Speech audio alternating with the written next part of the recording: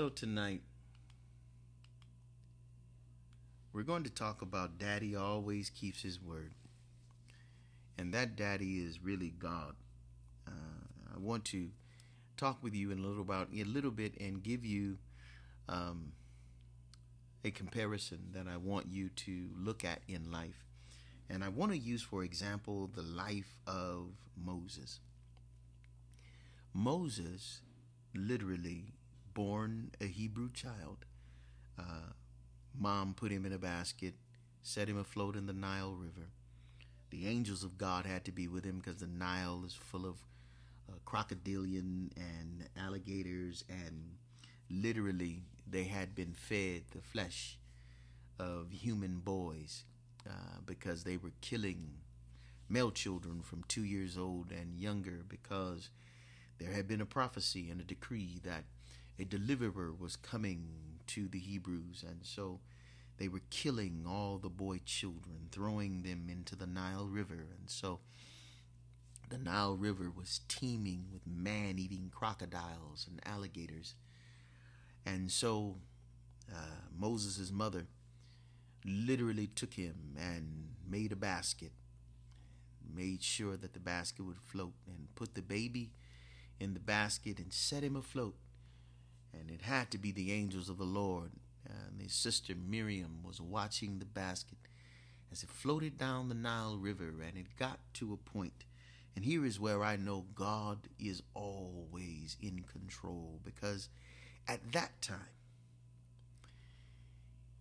Pharaoh's daughter, who didn't have any children, she didn't have any children of her own. She was a queen, didn't have any children.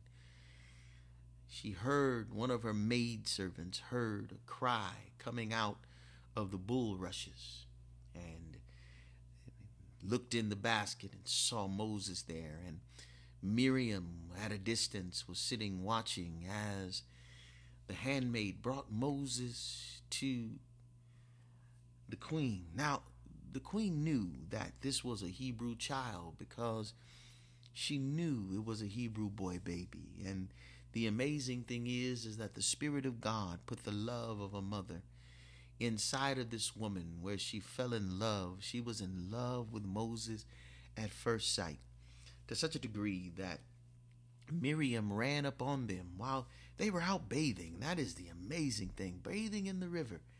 And Miriam ran up on them and said, "Do you need me to go get somebody in order to nurse your baby?" And she immediately took Moses in. The queen, the Pharaoh, the Egyptian. Here she is, a Hebrew baby that her daddy said to kill.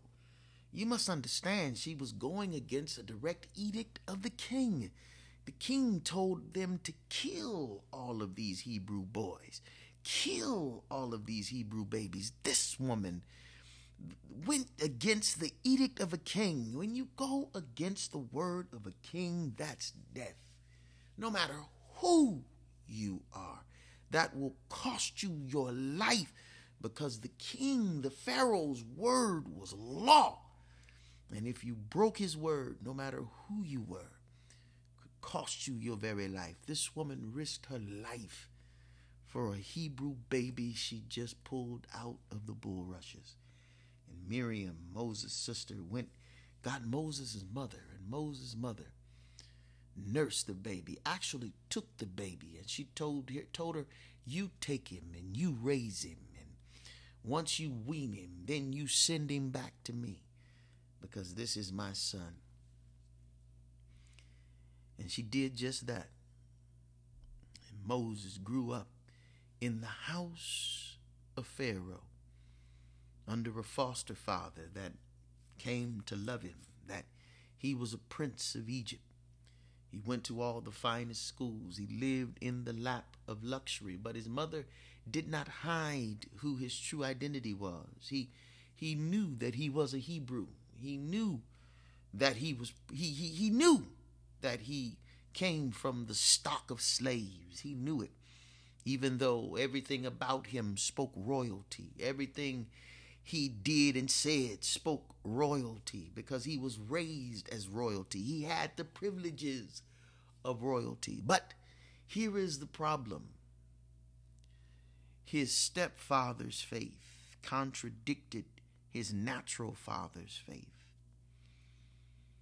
He had to go either with those that were kind to him or suffer with his kinship. And that's where really faith comes in. That's where we must understand that either we will suffer with the kindness of the world, or we will go along with the kindness of the world, or suffer with the kinship of Christ. I'm not going to tell you that the world has nothing to offer, because that would be a lie. The Bible says, what would it profit a man if he should gain the whole world?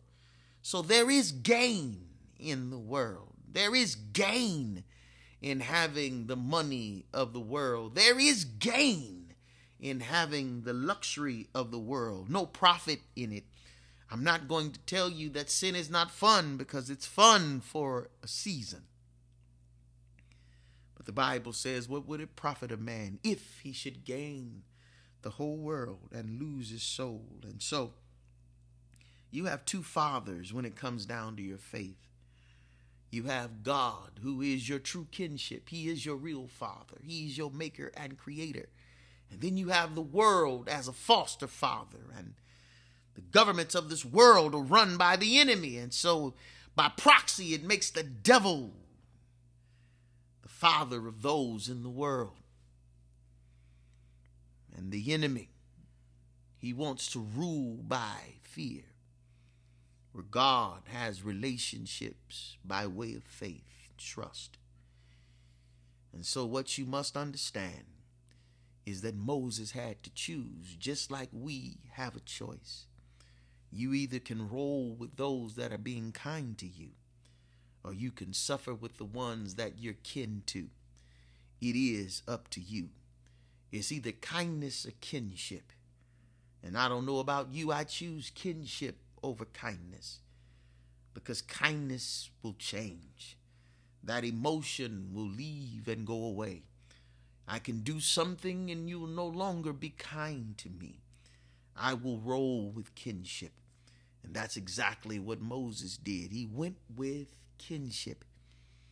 He left all of the luxuries of the palace to go and suffer with the Hebrews and the slaves, because he knew he would rather have a relationship with God in faith than suffer under the tyranny of the enemy in fear. And so that's what I'm telling you. It is better to have a relationship with God in faith than suffer under the tyranny of the enemy in fear. And so Daddy always keeps his word.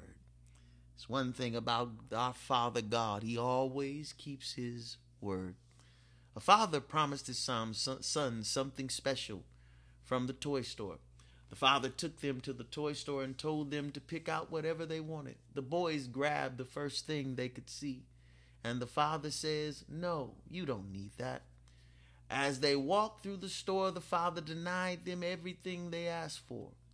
Now the boys were completely disappointed, thinking their father had lied to them. Why? Because he kept denying them the little small trinkets that they wanted. By the time they made it to the back of the store, the boys saw the greatest, most perfect set of bikes hanging on the wall. The bikes had everything the boys could have ever wanted on them. They mustered up enough courage to ask the father for the bikes, and the father said yes. Here is what I want you to understand. Here is where I want you to get, is that God has you in the toy store of life. He's walking you through the toy store, and you're seeing all things that's glittering and all things that are glistening, and you're running up to God and saying, "Can I have this?" And God is saying, "No." "Can I have this?" And God is saying, "No, I have something better."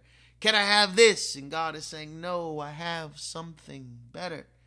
The thing about God that is so amazing is that everything that God said no to, when he gives you what he wants you to have, you will have the ability to get everything that he said no to. That's just how good God is. God will bless you with something that you will be able to get everything you thought he said no to. That's how good God is. But what the boys did not know was that their father had ordered the bikes just for them and deliberately had them placed in the back of the store to teach his sons a lesson and bless them at the same time. He wanted to show them that life will literally throw everything at you to get you to compromise who you are, what you are, to go after some little trinket. And what you need to do is you need to hold out for the best. You need to wait for the best. And the best, most of the time, is in the back of the store. And so the boys found out that their daddy had pre-ordered the bikes for them. What I want you to understand is that the blessing that God has for your life has been pre-ordered. God has it preordained, foreordained, and set for your life. You're going to walk into what God wants you to walk into. He's going to make sure you arrive at your destination safely. God has something great planned for us, and he will make sure we reach our goal. God is going to make sure you make it to your destination safely.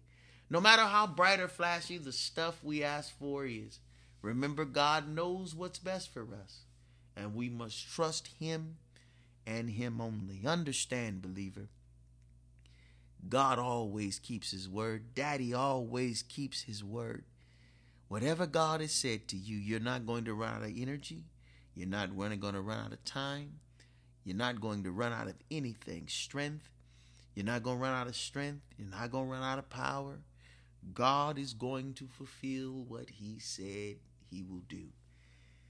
God will always do what he said. I trust him.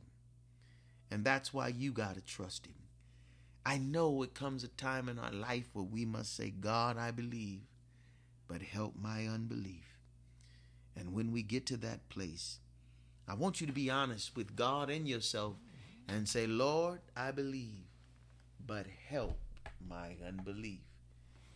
Understand, you're on the podcast with Pastor Henry Owens, where I give biblical answers to the hard questions of life. And one of the hard questions of life is this, is do I trust God? I know you can trust in everything that you can see, but everything you can see is failed and is failing. The only thing that will stand the test of time is the God that we serve.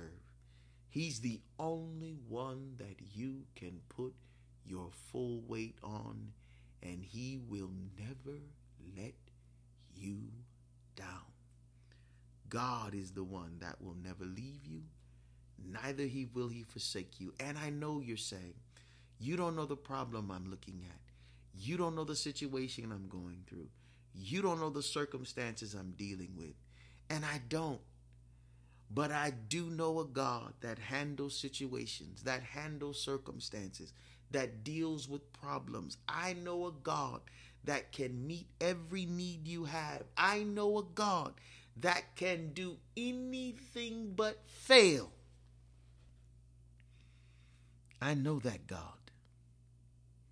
You can get to know that God as well. He always keeps his word. Always. And so, if you're in something heavy, something hot, if you need God to come through for you in a big way, understand that you have the greatest tools and assets at your disposal.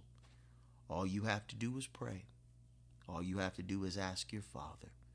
If you ask your Father, he will provide everything you need and most of the things you want.